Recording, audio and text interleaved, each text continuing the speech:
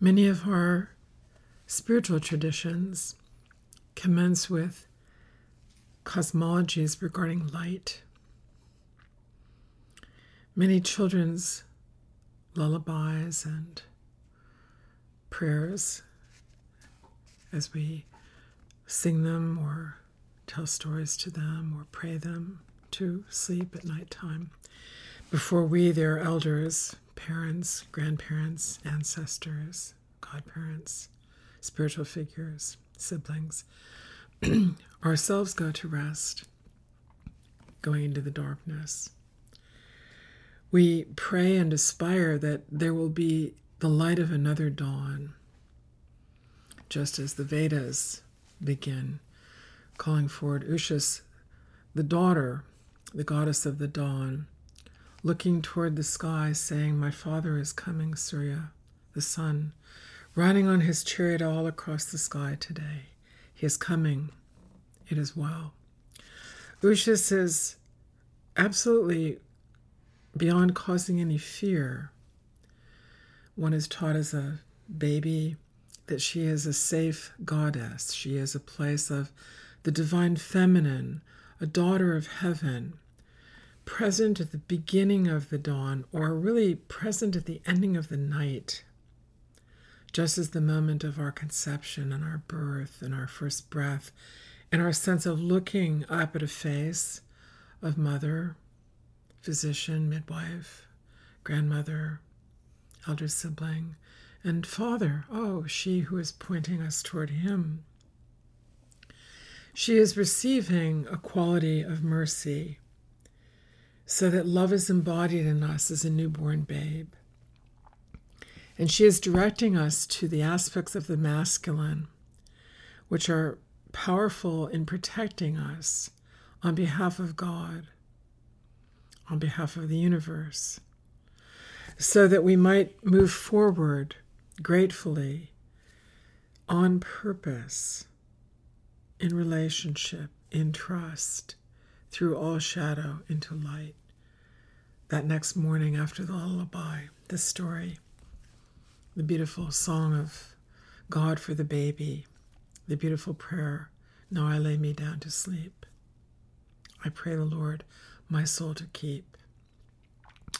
And so we go into a space of mystery, the baby, the parent, the ancestor, the sibling just a few years older.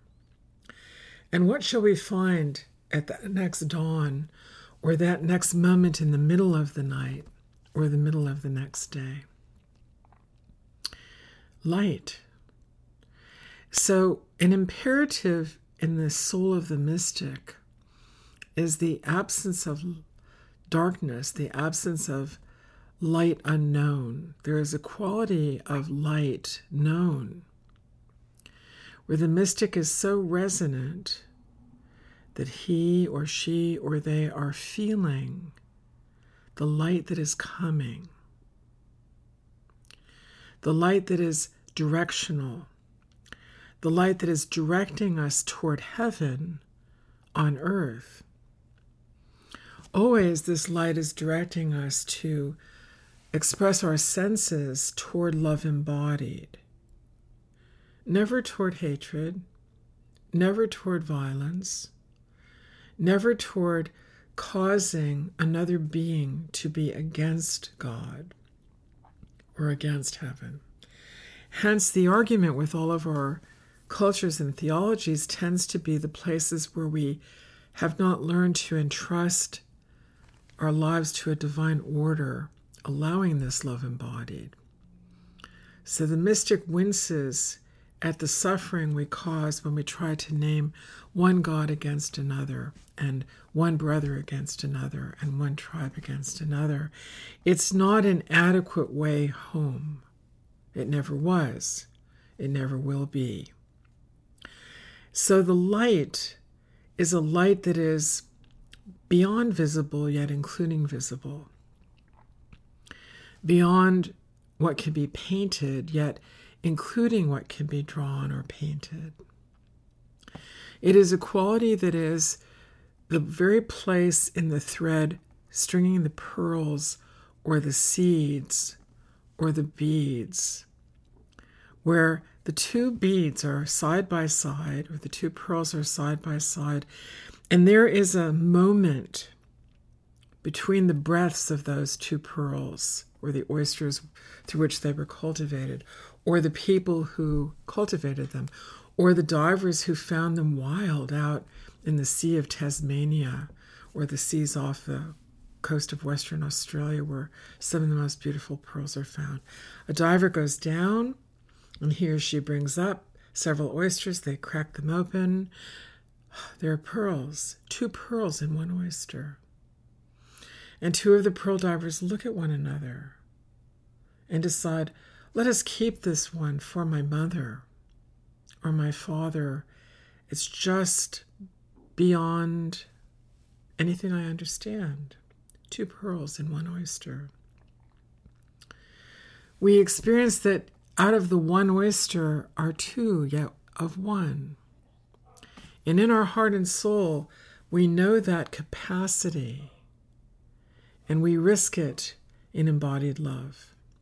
We might tell the person for whom we're working, yes, I found 12 pearls today. I'm keeping them from one oyster. And we sell the other ones through our hourly wage or our sense of trading. Yes, I received this much in remuneration for these 10 pearls. We're not stealing them. We're not taking something that belongs to another. We've gone down free diving, and we are very proud of our employment, working for someone. And yet these pearls of God that we've found, this oyster of God, which was the parent of these pearls, it's a mystic's jewel. There is nothing separating them in the body of that oyster. And we take them to our mother or father and say, look what I found. And our parent has said, I'm so grateful always when you're safe in that sea from sharks and difficult waves and weather and drowning and being misused by anyone in your deep work. And perhaps they sit in the shell of the oyster, which was their parent, on our mother or father's bureau, out in their little apartment or home out in Western Australia. And they're so proud of the totality of the cosmos, of the one who created their son or daughter in that oyster, in those 2 luminous pearls. It's really beyond any words we can speak, this love embodied, yet it is of light.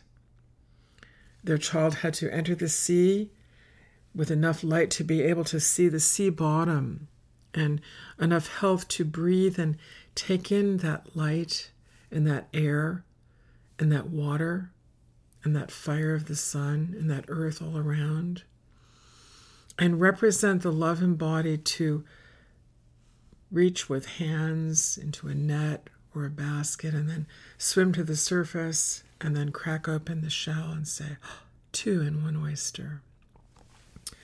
So the question becomes, when someone comes in and says, I really like those pearls, do you know how much money they're worth? You know, we could make a pair of earrings. And the mother or father might say, well, they're just so precious as they exist, as they are, unsullied, unchanged by any dimension of human action, just our son or daughter pulling them up safely and beautifully from the sea, in which they so naturally grew. There would have been a tiny fragment of shell or sand or stone inside of the oyster that would have caused them 2 fragments, 2 irritants. And yet, rather than a war between the pearls, they grew up side by side.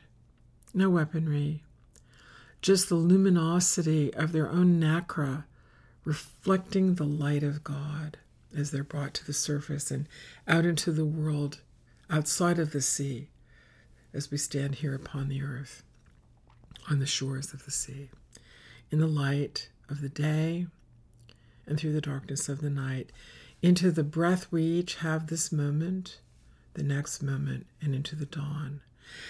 So what occurs in all of us, that is of darkness or of shadow, is when we enter the next moment that is mysterious.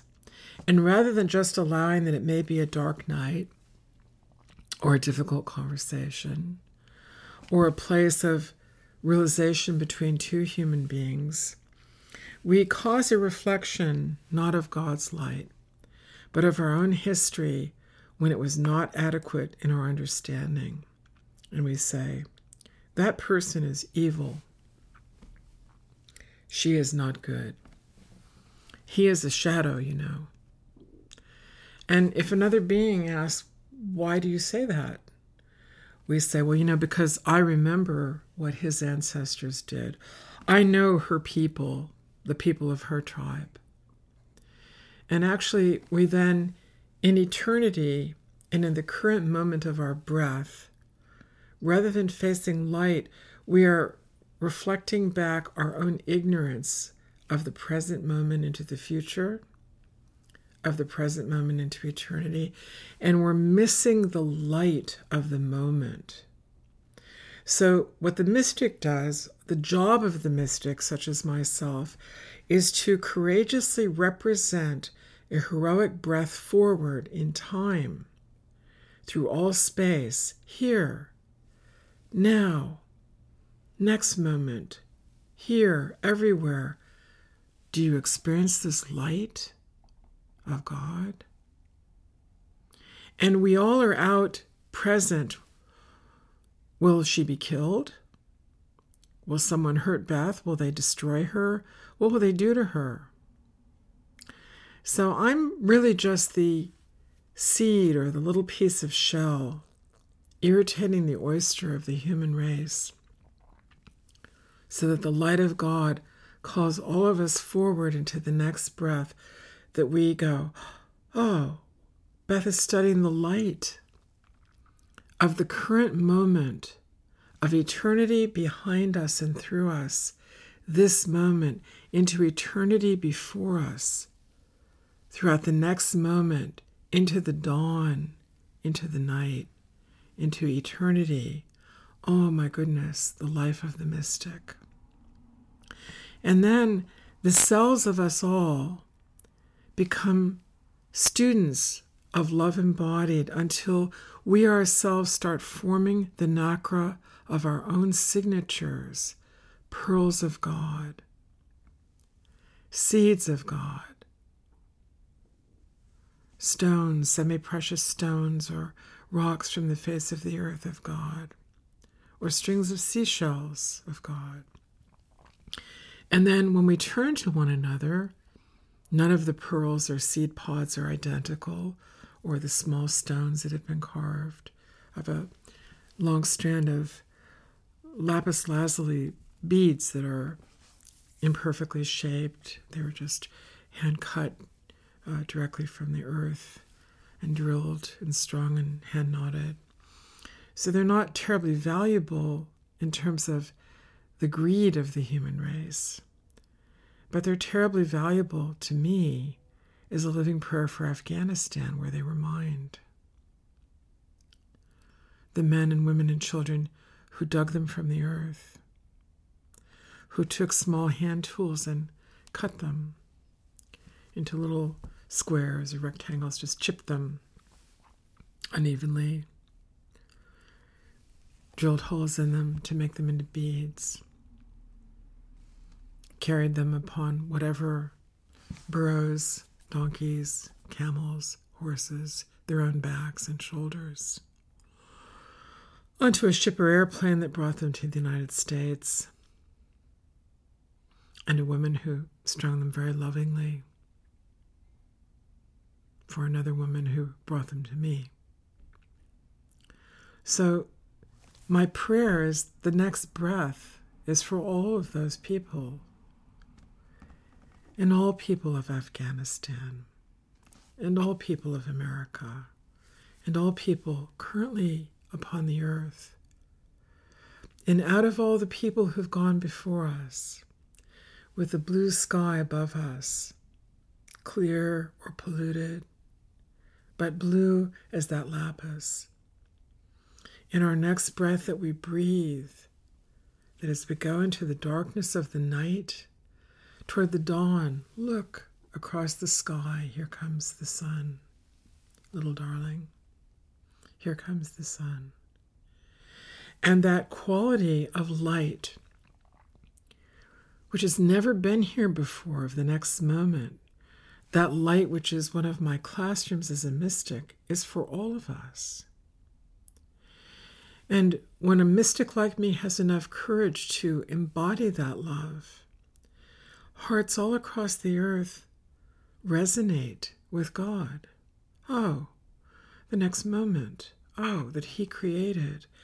Oh, that she has given us mercifully. Oh, that that Great One has set as the map of our purpose. Oh, our relationships are to be upon that thread, that silken thread. Oh, as I trust that silken thread, I come from the shadow into the light. And I know that the ancestry you were demonizing and I was demonizing is only because we did not know we are two pearls in the same oyster of the one Creator, now and forever, here, everywhere, always. Love embodied.